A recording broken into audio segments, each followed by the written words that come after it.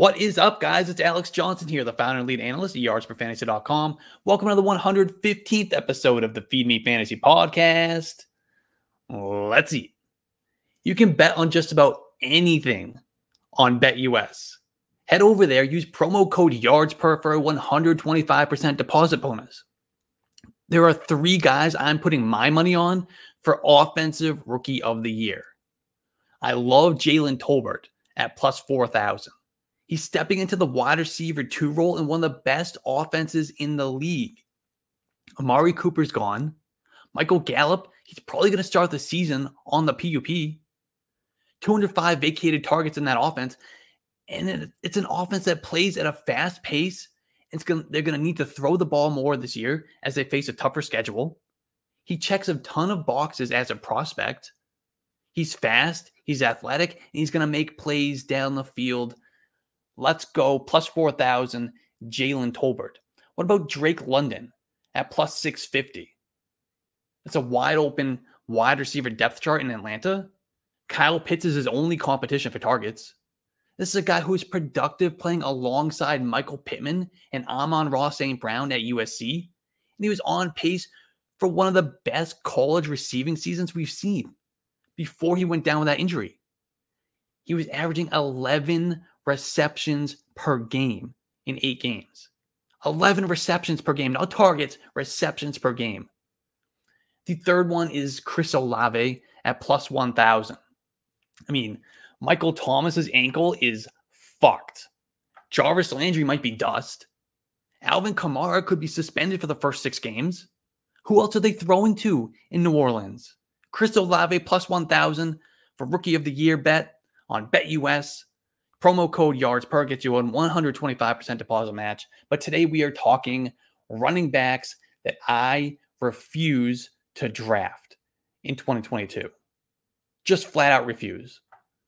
Some of them you probably already know. I've touched on them a few times already. But the first is Damien Harris. I mean, last season, Damien Harris finished second in the NFL in rushing touchdowns with 15, behind just Jonathan Taylor, who had 18. And yet Jonathan Taylor won leagues as the RB1, while Damien Harris is all the way down at the RB18 in fantasy points per game. He was completely touchdown dependent. In the 4 games that he didn't score, Harris's best finish was RB27 with 11.7 fantasy points in week 1. And based on his 929 rushing yards, he doubled his expected touchdowns total.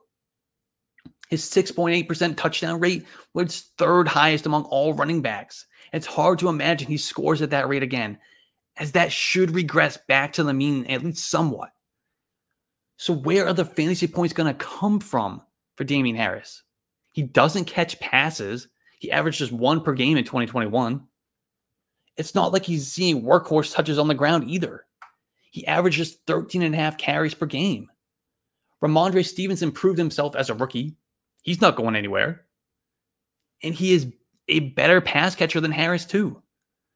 And let's not forget the Patriots, they just drafted 2 running backs, Pierre Strong and Kevin Harris, in the NFL draft. And James White is back healthy too. Sure, the Patriots want to run the ball, but they did that last year.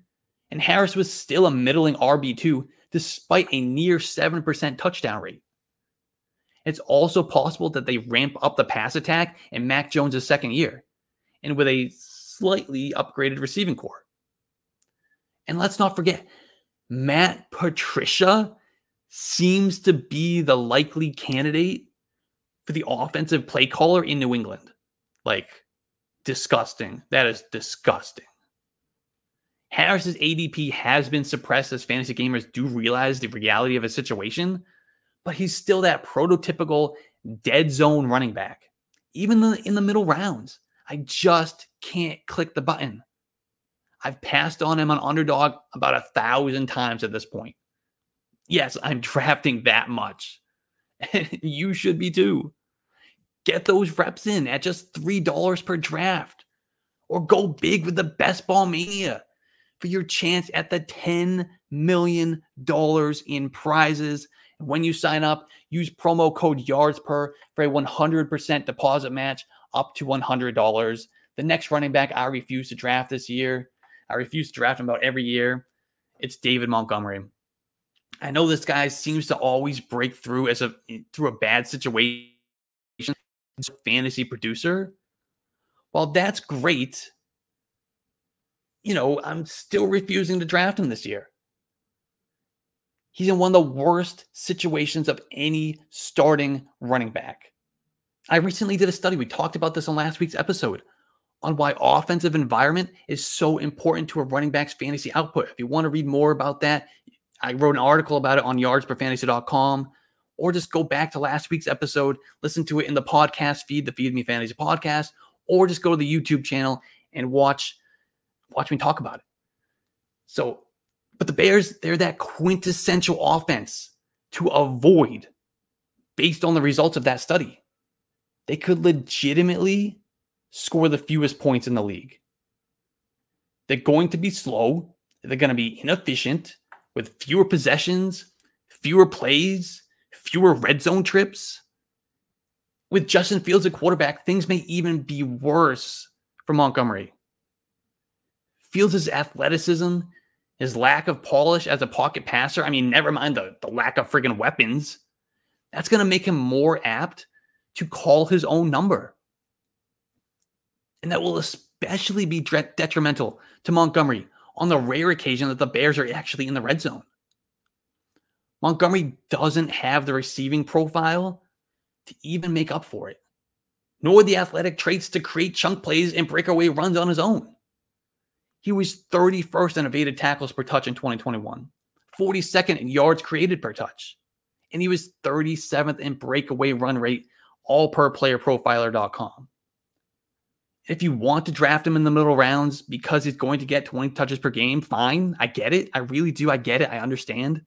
But just know that the efficiency in the ceiling, that's just not going to be there. And who's to say the new coaching staff doesn't come in and decide to give Khalil Herbert a few more touches per game too? Fantasy gamers consider David Montgomery a safe pick, but I think we just proved he's anything but. The last running back that I refuse to draft this year is Rashad Penny. I made my money on Penny last year, and it was more than pennies, because I told you guys on TikTok, on Twitter, on YouTube, I was screaming from the freaking rooftops, go pick this guy up off waivers. And what did he do? He averaged more than 22 fantasy points per game over the final 5 weeks last season. He was a league winner, a waiver wire king. And while that's all well and good, and it was awesome last year, believe me, we were celebrating that at Yards Per Fantasy, had some awesome calls, and he was one of them. This is now 2022. He's in the worst offense in the league with the worst quarterback situation in the league. And just like we talked about with Dave Montgomery, this is going to be an offense that plays at a slow pace. It's inefficient, struggles to keep drives alive. It's not going to see many red zone trips, and it's going to limit the fantasy production of all the players in that offense. Penny is even less equipped to make up for this as a pass catcher than David Montgomery is. Even in a functional offense with Russell Wilson at quarterback last year, he averages 1 reception per game over his hot 5-game stretch. And let's not forget, the Seahawks just used a 2nd-round pick on a running back. And sure, Penny is reportedly expected to remain atop the depth chart, but it's only a matter of time. It's only a matter of time before Kenneth Walker gets an opportunity to take a bigger role in that backfield. So now we have a running back who doesn't catch passes in a bad offense, and at best, splitting the early downs work. I'm out. So a couple things before we wrap this up. Be sure to tune into the Scott Fishbowl Podathon next weekend. It's a live 36-hour podcasting event raising money for charity. It starts at 8 a.m. on July 9th and goes all the way through 8 p.m. on July 10th, the eve of the Scott Fishbowl. Analysts from just about every fantasy brand imaginable will have a guest spot, including Matthew Berry, Matt Harmon, Curtis Patrick, and our very own Keith James, aka Bid Daddy, will be on at 10 a.m. Eastern on July 10th. Tune in and donate what you can. I'll share the link on Twitter. Also, in the spirit of the Scott Fish Bowl and the SFB Podathon, Yards Per Fantasy will be donating 50% of all proceeds from our 2022 projections template from July 4th through July 11th. So you got a whole week to buy that projections template and have some of it, half of it, go to charity. So just go to yardsperfantasy.com/projections to purchase the template and also do a little good at the same time.